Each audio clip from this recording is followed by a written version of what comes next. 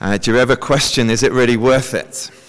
All the time and the money and the energy that you put into this church's ministry. I mean, it doesn't seem very impressive, does it? Do you ever find yourself asking if it's really worth making time for the Bible? Whether it's reading the Bible on your own or in your DNA group, whether it's trying to get together your kids for a family Bible time, or you're preparing to teach the few kids in kids' church. Is it worth it? Is it worth making time to read through the gospel with a non-Christian friend? Is part of the reason you didn't invite anyone to the invitation Sundays because you're not sure the gospel's really what they need to hear? In my year at high school, there was a boy called David Montenegro. And we weren't great friends, but we spent a year in the Air Cadets together. And a few years ago in the school magazine, there was an article about what graduates were doing. And they had a piece on Monty. And he'd graduated and joined the Royal Air Force and had become a member of the Red Arrows, the RAF's aerobatics display team. And last year, he was appointed the commanding officer of the Red Arrows, Wing Commander David Montenegro. I Googled him this morning. There are a bunch of photos and videos, him meeting Prince William and all his amazing aerobatics up in the... That's very impressive, isn't it? And, I kind of think about what I'm doing with my life, and I feel a pang of shame. Here I am, working part-time for a small church in a quiet city in Adelaide with a bad back. The passage we're looking at this morning has been really helpful for me because it contains the antidote to discouragement in Christian ministry. We're in this section of 2 Corinthians in which Paul is partly defending himself. He's responding to challenges from some people in Corinth. If you've got your Bibles open, look back at 3 verse 1. He talks there about some people. It's kind of passing reference to these other leaders who'd come into the church and were being influential. He says, "Are we beginning to commend ourselves again, or do we need, like some people, letters of recommendation to you or from you?" It seems that some new leaders had come in and they were very impressive. They had all the right credentials. And they were discrediting Paul and his ministry and causing the Corinthians to question whether Paul was the real deal. Was it worth them sticking with Paul, or should they go with these other guys? So Paul's responding to that, and by doing so, these chapters 2 to 5, contain one of the clearest and the most encouraging descriptions of Christian ministry. In the passage this morning, Paul's explaining how he remains confident and encouraged in his ministry. You see that in verse 12, 3 verse 12, he says, "Therefore, since we have such a hope, we are very bold." He's not ashamed in his ministry, he's bold. You see the same thing in 4 verse 1. Having described his ministry in 7 to 18, he says, "Therefore, since through God's mercy we have this ministry, we do not lose heart." We do not lose heart. We're not discouraged. So I want to draw out 3 things from this passage about authentic gospel ministry. 3 truths that will re-energize us to keep going, serving Christ wholeheartedly and unashamedly. 3 things. Through the gospel, people are justified. Through the gospel, people see God's glory. And through the gospel, people are transformed. Through the gospel, people are justified. Through the gospel, people see God's glory. Through the gospel, people are transformed. It's quite a complex passage, this one. But at the heart, Paul is making a contrast between Old Covenant ministry carried out by Moses and New Covenant ministry carried out by Paul and the Corinthians and us today. It's not a theological treatise on the law and the gospel. Paul's point is to explain why he's so unashamed, why he's so bold. And the answer is because New Covenant ministry is mind-blowingly glorious. gospel ministry, new covenant ministry, is mind-blowingly glorious. You know, he talks about Moses in the Old Covenant to say, that was good, that was glorious.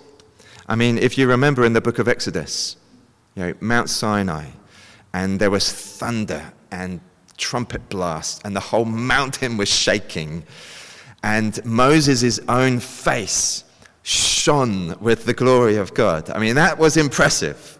That was glorious. And Paul is saying, new covenant ministry so far surpasses the glory of that. It's like comparing the brightness of the sun to a candle. You see that in verse 10.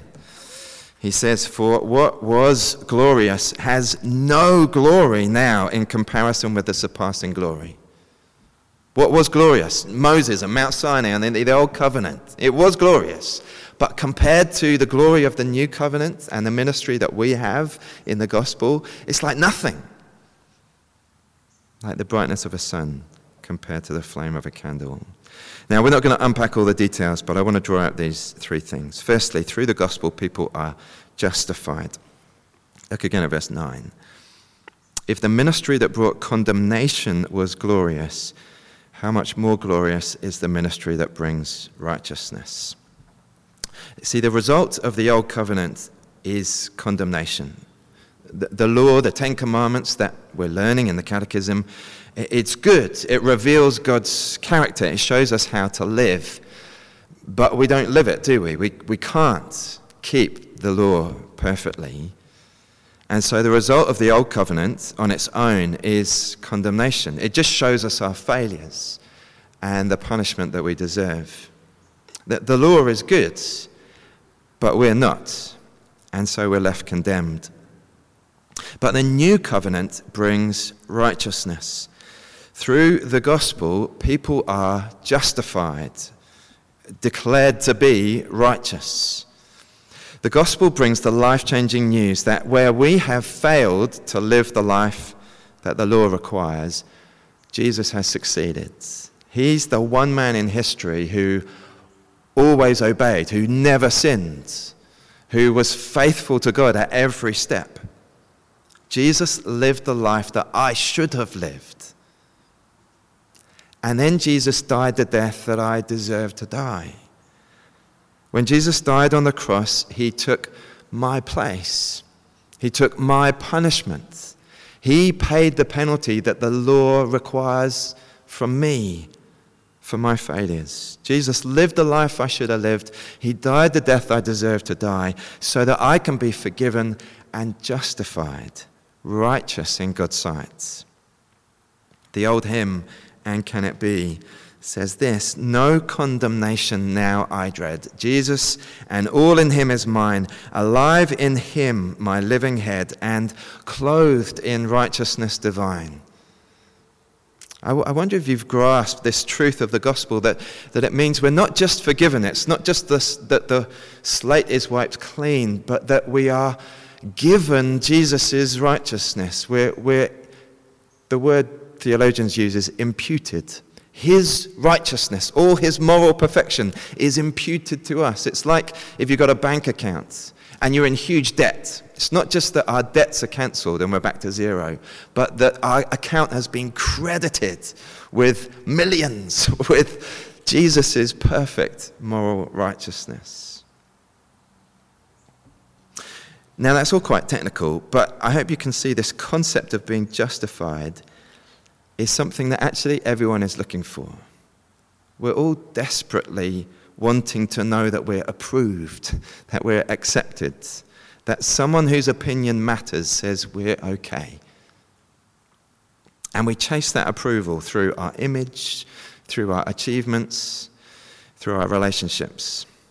But it's also insecure, because even if I do win your good opinion, how do I know I'm going to keep it? When the gospel says a person is justified, it is saying that God has made known his final and eternal verdict on that person. It's the verdict of the final day brought into the present. And so it's secure and it's unchanging. It's not based on my performance, which goes up and down. It's based on the performance of Christ. And so it's secure. One of my favourite movies is Chariots of Fire. And it's about two British athletes who compete in the Paris Olympics in, I think, 1924. Both are chasing gold in the 100 metres. One of them's called Harold Abrahams. And he says, just before the final, I'll raise my eyes and I'll look down that corridor, 4 feet wide, with 10 lonely seconds to justify my whole existence. It's a great quote. And he uses that word, justify. See, for him, it's all about his performance. It's through his performance on that day in that 10 seconds that's going to justify him. The other athlete is Eric Liddell, and he's a Christian, and he's so secure in his identity, his acceptance with God, that he can actually pass up his chance to win gold in the 100 meters because of his higher commitment to be faithful to Jesus. He can let the gold medal go because he knows he's already justified. He doesn't have to prove himself in a sprint. He's already got the approval of the one person who really matters. So why should we keep going in serving Christ? Keep going and seeking to share the gospel? Because the gospel is glorious. Because in the gospel, this deep need that all people have is met. Through the gospel, people are justified. The verdict of the final day is declared righteous in God's sight. Secondly, through the gospel, people see God's glory. Look at the last verse of our passage, verse 18. Paul says, and we all with unveiled faces contemplate the Lord's glory. And we all who with unveiled faces contemplate the Lord's glory. Contemplate, or other translations say, behold the Lord's glory. Glory is a small word with a great significance. God's glory is all the majestic goodness of God, all his godness, everything that makes God God. It's all his majestic, perfect character. When Moses met with God on Mount Sinai, his face became radiant. He kind of reflected something of God's glory. And the people, the Israelites, were scared even to look at the reflected glory of God in the face of Moses. And so Moses would put a veil over his face. It symbolizes the fact that sinful people cannot approach a holy God. Our sin cuts us off from God, prevents us from seeing his glory. But through the gospel, we're being told the veil is taken away. The barrier of sin is dealt with. And the Spirit gives us the freedom to see God, to know God, to approach God without fear. We can look at the glory of God in the face of Jesus without fear of being destroyed because we know our sin's been dealt with. As that hymn again says, bold I approach the eternal throne. We can approach the holy God boldly because we know we're already justified. We have nothing to fear. We can come and enjoy fellowship with the God who made us. Let me read these verses to you again, verse 13 to 17. We are not like Moses, who would put a veil over his face to prevent the Israelites from seeing the end of what was passing away. But their minds were made dull, for to this day the same veil remains when the Old Covenant is read. You know, even today, when the Old Testament is read without reference to Jesus, the veil remains. People don't really understand what it's about. They can't really see God. It has not been removed because only in Christ is it taken away. Even to this day, when Moses is read, a veil covers their hearts. But whenever anyone turns to the Lord, the veil is taken away. Now the Lord is the Spirit, and where the Spirit of the Lord is, there is freedom, freedom to see. And we all who with unveiled faces contemplate the Lord's glory. Paul says a similar thing in the next chapter. If you look down to chapter 4, verse 4, he says, the God of this age has blinded the minds of unbelievers, so that they cannot see the light of the glory that displays the glory of Christ, who is the image of God. For what we preach is not ourselves, but Jesus Christ as Lord, and ourselves as your servants for Jesus' sake. For God, who said, 'Let light shine out of darkness,' made his light shine in our hearts to give us the light of the knowledge of God's glory displayed in the face of Christ."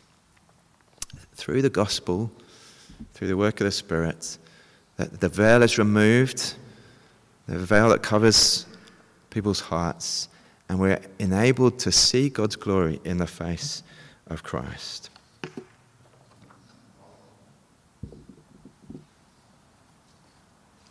Again, this might all sound a bit technical, but again, can you see this is something everyone is looking for? We all desire beauty. We all crave glory. John Piper says in his great little book, Seeing and Savouring Jesus Christ, "The created universe is all about glory. The deepest longing of the human heart, the deepest meaning of heaven and earth are summed up in this, the glory of God. The universe was made to show it, and we were made to see it and savour it. Nothing less will do." He goes on, "We were made to know and treasure the glory of God above all things, and when we trade that treasure for images, everything is disordered."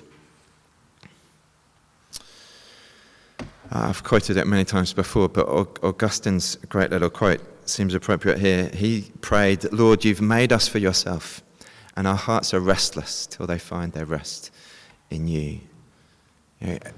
All the kind of desires and cravings and search for satisfaction and meaning that we have, really it's a search for God. And we have to worship something. We've talked about this before, haven't we? And when we don't worship God, when we remove the sun from the center of the solar system of our lives, something else has to take its place. And so we replace God with other things, with created things, with other people.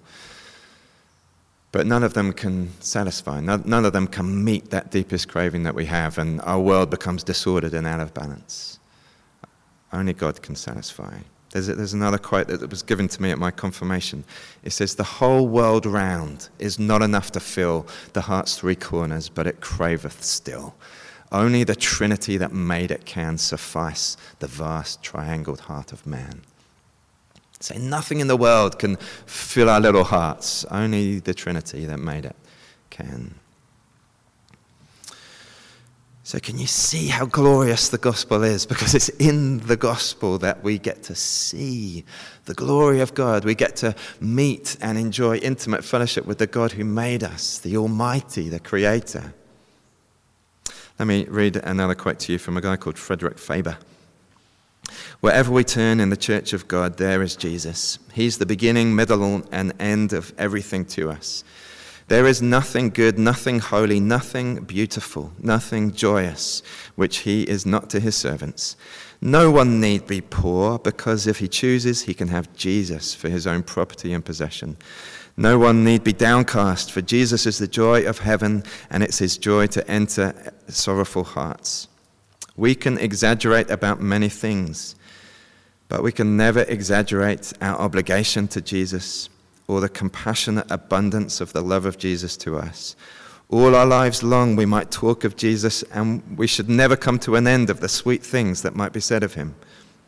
Eternity will not be long enough to learn all he is or to praise him for all he's done, but then that matters not, for we shall always be with him, and we desire nothing more."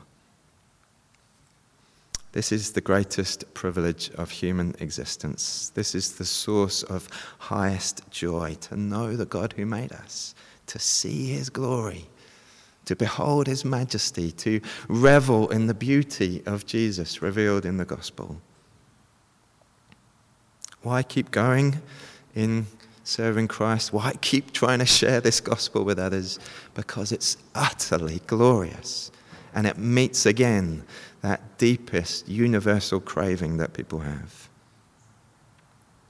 Thirdly, why should we keep going? Because through the gospel, people are transformed into the Lord's image. Through the gospel, people are transformed into the Lord's image. Again, verse 18.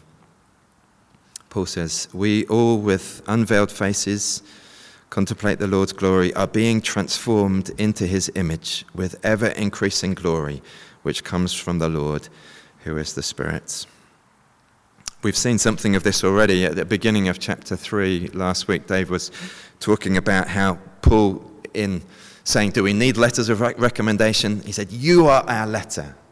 The Corinthians, the result of his ministry was them, people, and the change that God had brought about in their lives. The gospel changes people, brings them to new life, justifies them, but also brings about change in character. And that's what it's talking about in verse 18. This is the secret to true Christian holiness. This is the secret to how people really change. Can you see it? And we all who with unveiled faces contemplate the Lord's glory are being transformed into his image with ever-increasing glory, which comes from the Lord, who is the Spirit. I mean, it's amazing what this is saying, that we can share in the image of the Lord Jesus, and that we are being transformed with ever-increasing glory, from glory to glory, it says, literally, into the image of the Lord. And how does that happen?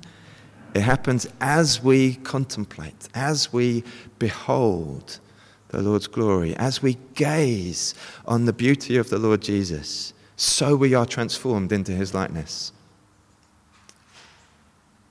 It would be great, wouldn't it, if you could just look at someone else whose characteristics you desire and could become like them.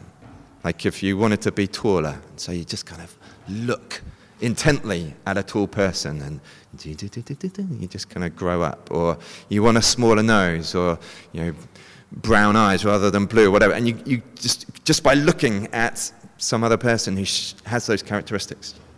It doesn't work, does it? But with Jesus it does. Somehow, by the Spirit, as we gaze on him, as we set our hearts on him, we are transformed more and more into his likeness. John Stott talks about this transformation and says in kind of characteristically helpful way that this idea of becoming more like Jesus, it's the past and the present and the future of the Christian life. In the past, Romans 8:29 tells us, in the past we were predestined to be conformed to the image of God's Son. In the present, in this verse, we are being transformed into the same image with ever-increasing glory. And in the future, 1 John 3 tells us, we shall be like him, for we shall see him as he is. There it is again. We shall be like him, for we shall see him as he is. It's as if when we get that final face-to-face encounter with the Lord Jesus, we'll be fully and finally transformed. We'll be like him. Beholding is the way to becoming.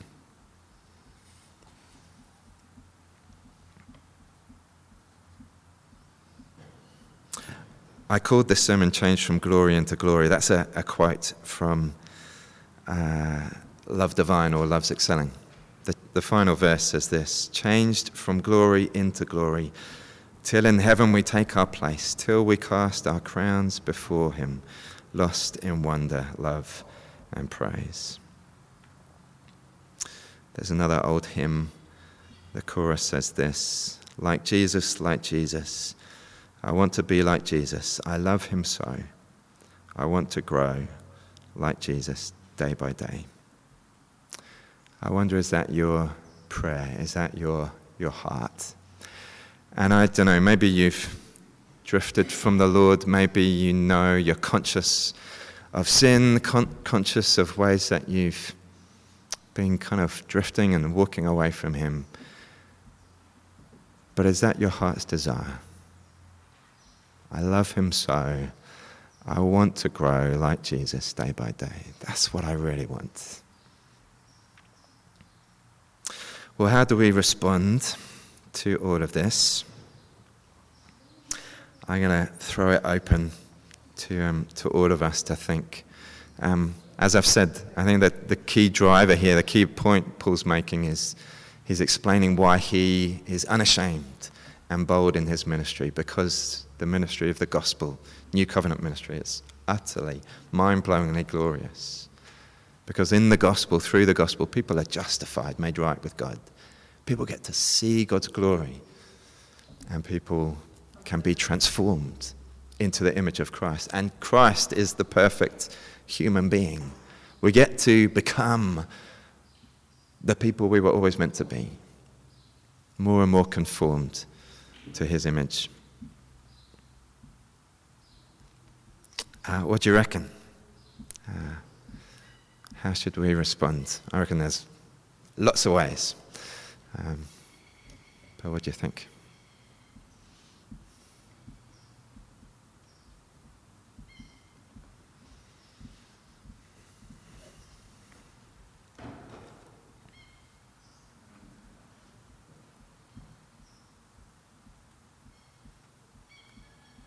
I tell you what, take a minute, talk to your neighbour, and then come back with your ideas. Okay?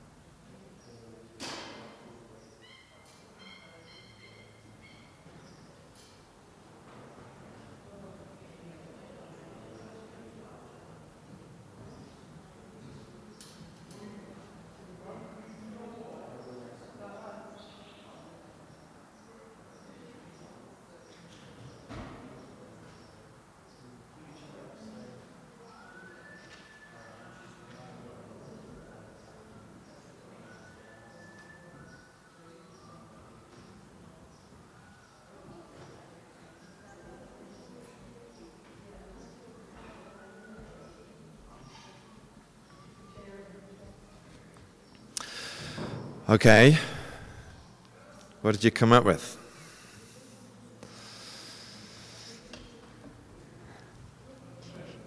Anything?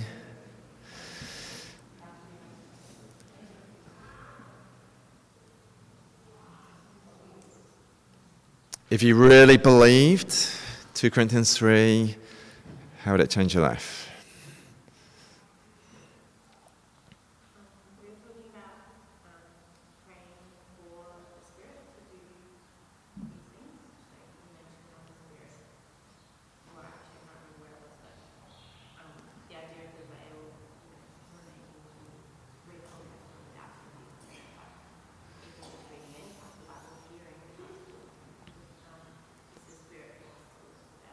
Yeah, yeah.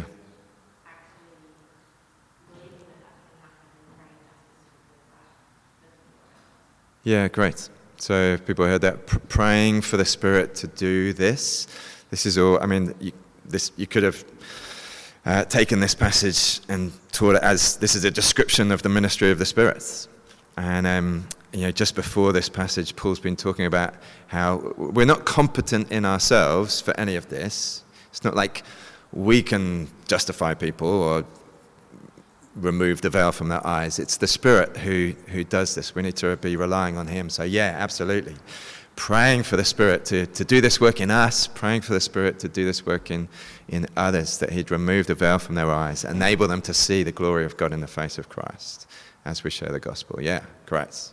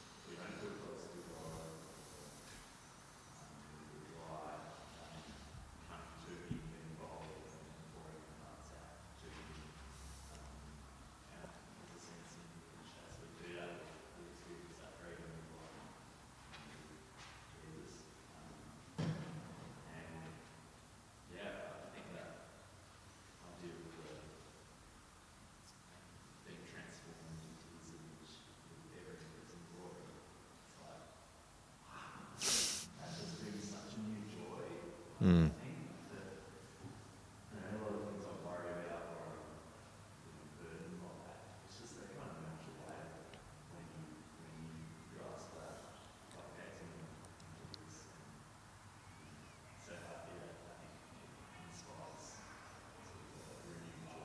Mm. Yeah.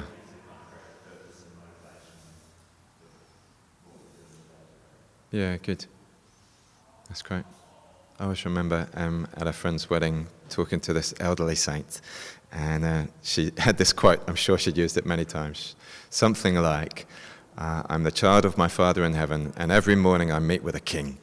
That's a wonderful perspective to have, that as this passage is saying, we can have that face-to-face encounter with the living God, with the King of the universe. And how crazy that we would pass up that privilege and replace it with checking our email or whatever else it is.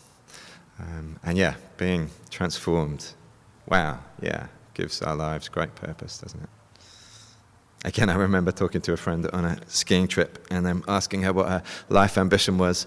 And she said, when I grow up, I want to be the lead singer of the Red Hot Chili Peppers. I said, yeah, that's a good ambition to have. When I grow up, I want to be like Jesus. And we will be transformed fully. We are being transformed. Any other thoughts?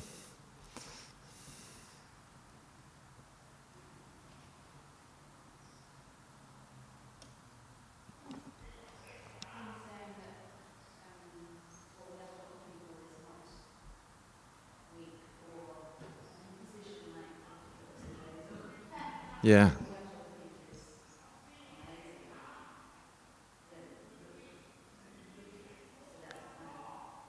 Yes.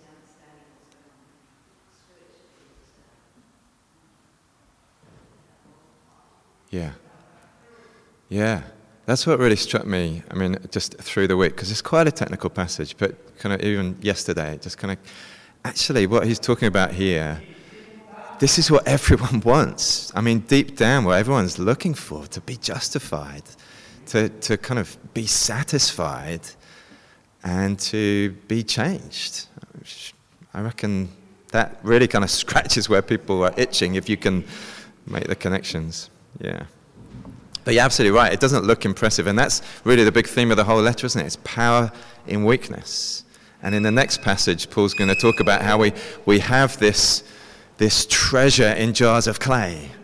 We are so weak and unimpressive, but the message of the gospel that we carry is a treasure beyond our wildest dreams. And God set it up that way purposefully. We'll look at that next week. Let me pray. I'm going to pray a prayer from this, but I really recommend, if you want to kind of something that's going to inspire you to gaze on the beauty of Jesus, then this little book by John Piper is designed to do that. It's called Seeing and Savoring Jesus Christ. It's 13 short chapters you could use in your devotions or nighttime reading, whatever. Let me finish by praying his prayer. O Father of glory, this is the cry of our hearts, to be changed from one degree of glory to another, until in the resurrection at the last trumpet we're completely conformed to the image of your Son, Jesus Christ our Lord. Until then, we long to grow in grace and in the knowledge of our Lord, especially the knowledge of his glory. We want to see it as clearly as we see the sun, and to savor it as deeply as our most desired pleasure. O merciful God, incline our hearts to your word and the wonders of your glory. Wean us from our obsession with trivial things. Open the eyes of our hearts to see each day what the created universe is telling us about your glory. Enlighten our minds to see the glory of your Son in the gospel. We believe that you are the all-glorious one and that there is none like you. Help our unbelief. Forgive the wandering of our affections and the undue attention we give to lesser things. Have mercy on us for Christ's sake, and fulfill in us your great design to display the glory of your grace. In Jesus' name we pray. Amen.